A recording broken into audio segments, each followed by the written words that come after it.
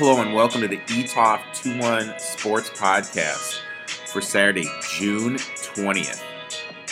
How's everyone doing today? My name is Eric. I'm the man behind ETOF 21 Sports coming at you. You can find my work at ETOF 21 Sports on Twitter, Instagram, Facebook, and yes, TikTok. I know I have been slacking on the old TikTok videos, but it's just been a hellish week, I'm not going to lie. How's everyone doing? Are we staying safe? Has anyone else kind of noticed how everyone is on edge? Case in point, I'm driving yesterday and going to a meeting, driving at a light, and I get a text message. I look down at my phone. Yes, I looked at my phone when I was driving. I know. I'm sorry, but I did. Because I was sitting at a light, looked down, guy honks behind me, light turned green. Even though the guy going the other way hadn't gone yet, this guy is honking at me. So, I waved my hand like, hey, my bad, my fault, whatever. So, wave my hand, my fault, my bad. Go down, turn on my road. I have to go to my meeting. This guy honks his horn and starts giving me the middle finger. So just to review, I admitted I fucked up. I said, my bad, my fault. And this dude still is giving me the middle finger. I mean, people are just so on edge, it's insane. So, I would just, I know my strategy is I'm just keeping my head down, just doing me, not worrying about anyone else. People are trying to start shit. I just walk away. But then again, I'm a pretty big boy, so I don't think anyone really want to start anything with me. And that's just something that happened to me. I'm sure everyone else has stories that have happened to them. So, just be safe. Kind of be on edge. So, another funny thing happened to me this week. I'm single. I made a new friend, and my new friend was over. And she was like, do you have something to drink? Can I get something to drink? I'm like, I'll get it. She's like, no, I'll get it. So she goes to my fridge. And she's like, what do you have? And I'm like, well, I have Miller Lite and water. Because that's honestly, on Tuesday, what was it, Tuesday or what? Tuesday or Wednesday, that's all I had in my fridge because I hadn't been to the store yet. And she's like, oh, okay, I'll grab a water. So she goes, she's like, oh, you have a Coke. I'll just take one of these Cokes. So she takes the Coke, and I don't keep all my money in a bank. I have these little Coke safes. So it's a bottle of Coke that the top unscrews and you just put money in it. So I have a couple of those in my fridge. So Lauren, the lawyer, that's what I call her, she comes out with all these bottles. And she's like, are you a drug dealer? Because I had all this money. So she literally thought I was a drug dealer. So I had to explain to her what I did and why I keep the money there. So I think we're good. I don't really know yet. Stuff's just kind of starting out. So it's going to be interesting to see. But then again, she doesn't get the whole, what can I say? She doesn't have the whole picture of everything I do yet. She only has a little bit of a picture. So it's going to be interesting to see kind of how that materializes. So, but it was kind of funny. Like legitimately, for 5 minutes, she thought I was a drug dealer with all the money I had in my fridge, which was kind of funny. But we have a good show today. As usual, it's a Saturday. I'm going to jump into my MMA bets for this evening's UFC fight card. I believe we have 5. We're 5 deep. And then I'll be talking about my thoughts on hedging. A lot of people have asked me hedging questions, and I'll kind of dive into the hedging questions a little bit. And then, of course, I'll go on a rant about rookie wide receivers and why I tend to stay away from rookie wide receivers in fantasy football. So we got a great show today. So let's dive into the UFC bets to start. So the first UFC play is we are going Roxy plus 170 to win via decision. That is 1 unit, risking to win 1.7 units. The main thing with this is Roxy has been able to be training at a gym with her team during this whole COVID-19 stuff. And her opponent, Murphy, she's just been training with her husband. Now, some people are able to train with a spouse, but most people are not, just because it's a spouse. I know that sounds crazy. So just in that aspect, that gives Roxy a huge advantage in my eyes, because she has been getting the proper coaching and training to prepare for this fight. I know Murphy's hubby is a jiu-jitsuist like Roxy, but still, that really has to question that training that Murphy has done. With the smaller ring, I believe Roxy is going to be able to get Murphy to the ground and work the jiu-jitsu game. I don't, however, think that she's going to be able to finish her. I like to play decisions a lot, so I'm going to play the decision prop here, plus 170. Our next play is Casey plus 305 via decision. That's risking 1 unit to win 3.05 units. Casey, she moved up to flyweight, and she has very fast hands, but her feet are slower, let's say. I mean, she's fast compared to a lot of us, but in the MMA world, her feet are slow. But I just kind of feel that this is a great matchup, and that her opponent, Robertson, has struggled with people with power, and Casey does have the power advantage over Robertson. So I kind of feel it's going to be a perfect storm.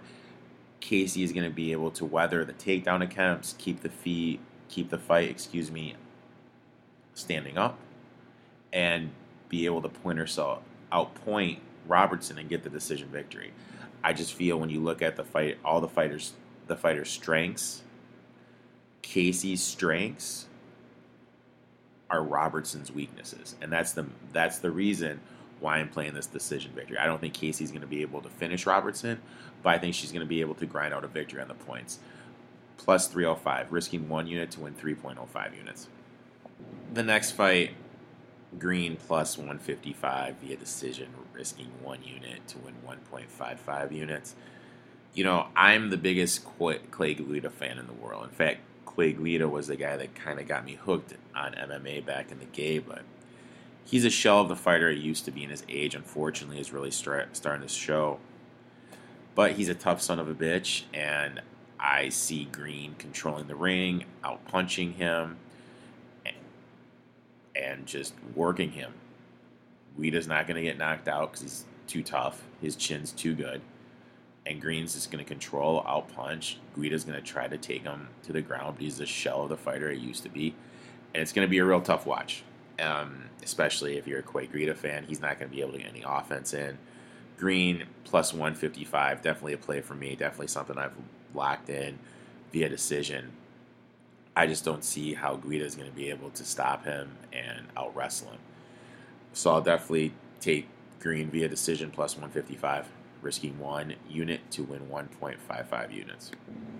The next one is Roberts plus 180, again via decision. A lot of those going on today. Risking 1 unit to win 1.8 units. Roberts has a huge advantage in cardio and physical, and Miller's not going to be able to knock him out or finish the fight in the first round. So you obviously are going to take the fighter with the way better cardio. I mean, it's not rocket scientist.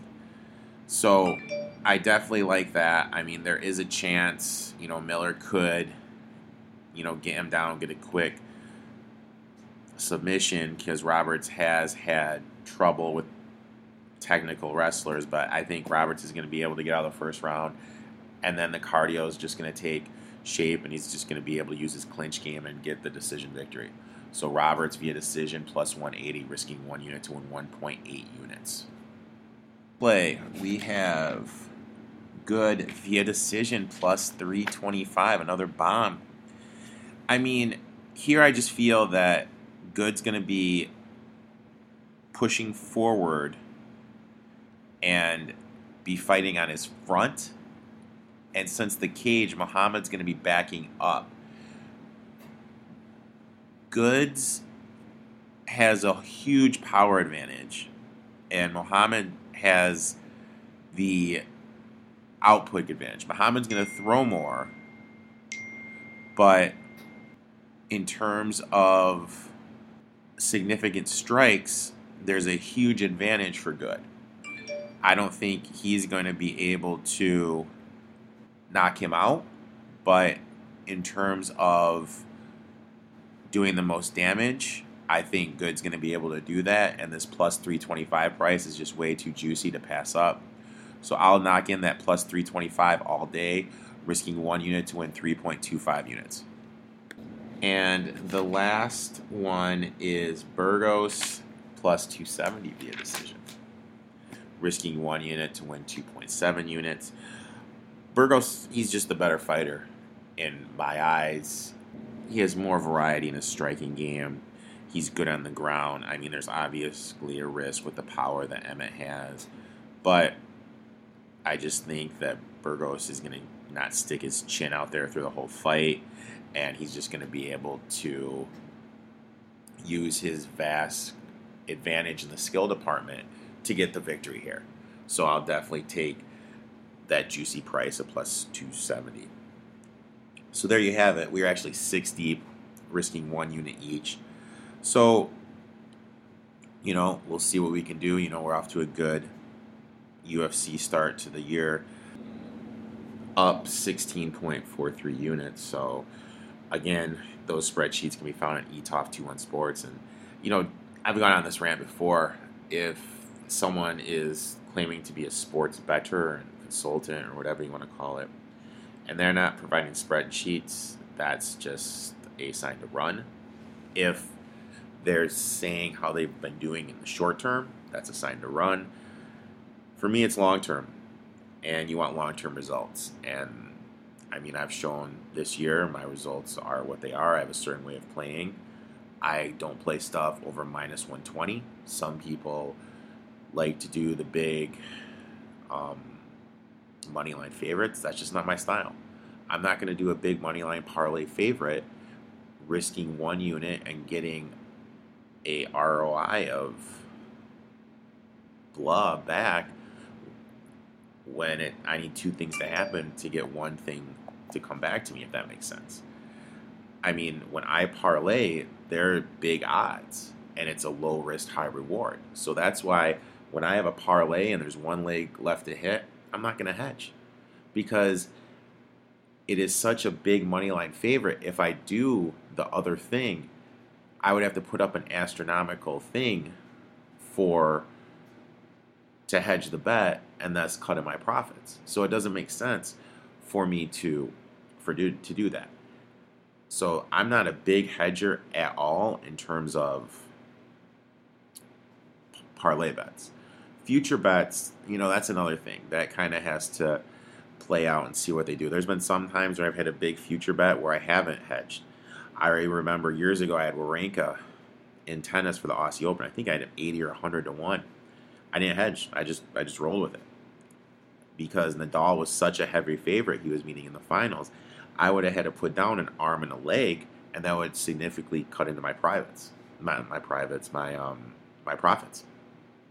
And then I didn't do when I had Cilic to win the U.S. Open at 100 to 1. I just let that flow. But there has been times where I have hedged. That year where Georgia was playing Alabama in the national championship game, I think I had Georgia at like 85 to 1 to win it all. And when they got that huge advantage, and Alabama, I was able to get Alabama, I think, 6 to 1 to win the game, I took Alabama at a hedge at that price. So if I'm going to have somebody where I need Team Y to win my bet, and Team X is minus whatever, and I'm not even on them, I'm not going to hedge. Another example is last year I had the Bucks 20 to 1 to win the East, and I think 101, maybe 120 to 1, one of those two, to win the NBA championship. And when they were up 2-0, the Raptors were 8-1 to come back and win the series. So I obviously took that price. So, I mean, in those scenarios, when I have a good ROI and I can make money and it would just cut into my profits just a little bit if I hedged, I'll do it. But if I'm not going to cut into my profits in a little bit. If you guys are following my money management system with parlays and futures, you're not risking that much to win a good chunk of change, a heavy unit ROI. So it won't have that big effect on your bankroll. If you are struggling with your bankroll and not managing it properly, then yeah, you should probably be hedging more. But me and my guys, we're very disciplined, so we don't have that issue. And that's not something that I do that much unless I get those examples I was just talking about where it is a high significant plus money and I can do it. So case in point, what's a future I have? The Colts. Okay, everyone knows I'm high on the Colts. Hypothetically, let's say the Colts are playing, whatever team, and in the AFC Championship game, and they're up 17-0, and I have the Colts to win the Super Bowl. And they're playing, let's say, hypothetically, the Chiefs. They're up 17-0, and the Chiefs are plus 700 to come back and win. Then I'd put a small unit on the Chiefs, so that way I would be hedging my bet. So it was just a small play, and that would be it. Because I have the Colts. What did I have the Colts? I think I have like 28-1 to win it all, and that's a half unit play. So that's a half unit to win 14 units. If I could get the Chiefs, and they're playing the Chiefs, hypothetically, whatever Chiefs, in the AFC Championship game, and Chiefs live are plus 700, and I'm like, oh shit, it's Mahomes can get shit going. I would put probably a 2.5 unit wager on that play. So that way I'd get a little ROI in it. The 2.5 units I'm putting on that play wouldn't cut into the 14 units if they win it. So that's just kind of an example of what I would do. But that's just more of a thing I have to think of on the fly, or before the game I'll write down what I'll be looking for to make it happen, if that makes sense. And again, if you guys have any questions about hedging or everything, my DMs are always open. I get people DMing me all the time, and I do my best to get back to them. And if I haven't gotten back to you, I'm sorry. This week has been hellacious, to say the least. And the last thing I just want to touch on is rookie wide receivers. So the main thing for me when I'm looking at a rookie wide receiver is I want to make sure he's in a good situation. If he's in the situation where he's playing alongside someone and he's not going to be the alpha, the main guy, wide receiver one, then I'll look to him. But I don't want to play a wide receiver one that's a rookie in fantasy football. I just don't want to do it. Now, why, you ask? Well, when you're wide receiver one, you're obviously going to be the focal point of the defense and the person that the defense is looking to take away. So I'm going to use Mims for an example with the Giants. I am totally out on Mims this year. I am totally out on Mims. Why? Mims had a hard time with separation against Big 12 defenders on the line, which anyone that's watched film should know. And he had problems catching the ball. So if you can't get separation on the line against Big 12 DBs, how the hell are you going to do it against NFL DBs? How? You're going to struggle until your technique gets better and you get used to the game. If it does. And plus, when you're wide receiver number one, what happens? You draw cornerback number one. So you're telling, I don't even know if the Jets play the Cardinals, but you're telling me Mims is going to be able to do anything against Patrick Peterson? No, he's not. Go against the Eagles and play big play slay? No, he's not. I would just walk away and not want anything to do with that matchup. I'd be like, okay, boom, that's you. I'll take the L, I don't want it. But you get someone like Judy. Okay, Judy's playing next to Cortland Sutton. If you're the top DB, If you're the coach, who are you going to have the top DB guard? Judy or Sutton? Obviously, Cortland Sutton, because he's one of the better wide receivers in the league. So Judy will get the weaker matchup against the weaker DB. Thus, he's in a better position, and I'd look to go to him more. So when you're looking at wide receivers, especially in fantasy football, I feel that's something that gets overlooked a lot. People are talking about CeeDee Lamb. He's in a pretty good position because people will probably cover Amari more. So he's in a pretty good position, but you have to remember there's only one football. And everyone's putting up these astronomical totals for the Cowboys. Cowboys' offense was pretty good. And to think the Cowboys' offense is going to outperform their offense did last year is insanely unrealistic. So I kind of temper the expectations on him. Michael Pittman. I mean, if you're a DB, if you're a coach, are you going to have your top DB check Pittman or Hilton? Hilton's always hurt. I'd probably go Pittman. So it's just something you guys kind of look at. And something that gets really lost in the mix is where's that top DB going to play against? Because if you're wide receiver 1 and you draw all the attention, that's a real tough one. But that is it today. An exciting announcement starting next week. Sterling from Silver Star Sports, he's going to be on, and we're going to be breaking down, I believe, the AFC East. We're going to go division by division, and we're going to do one division each week. Really looking forward to that. He's a great guy. If you're not following Silver Star Sports, make sure you do it. I mean, he puts out great original content, and his thoughts are original, which is good to see because there's not many people doing original content like he is. So that's really good to see. Really looking forward for him coming on. Really like talking sports with him.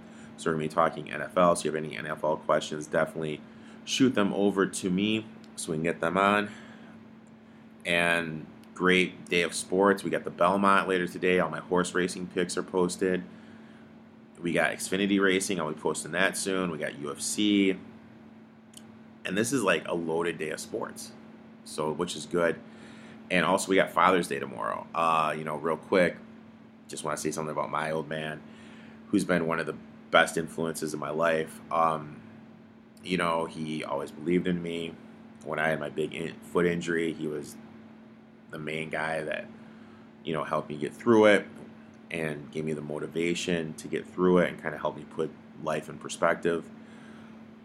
During this COVID thing, he was the one who kind of gave me some suggestions on what to do and just, always being supportive. And this guy, he worked 45 minutes away from where we lived when I was growing up. And yet somehow he made it to every single one of my sporting events. I have no idea how the hell he did that looking back at it.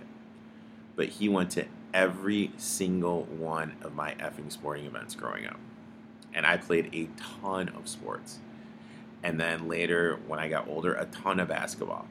And he was at every effing game. Every effing game.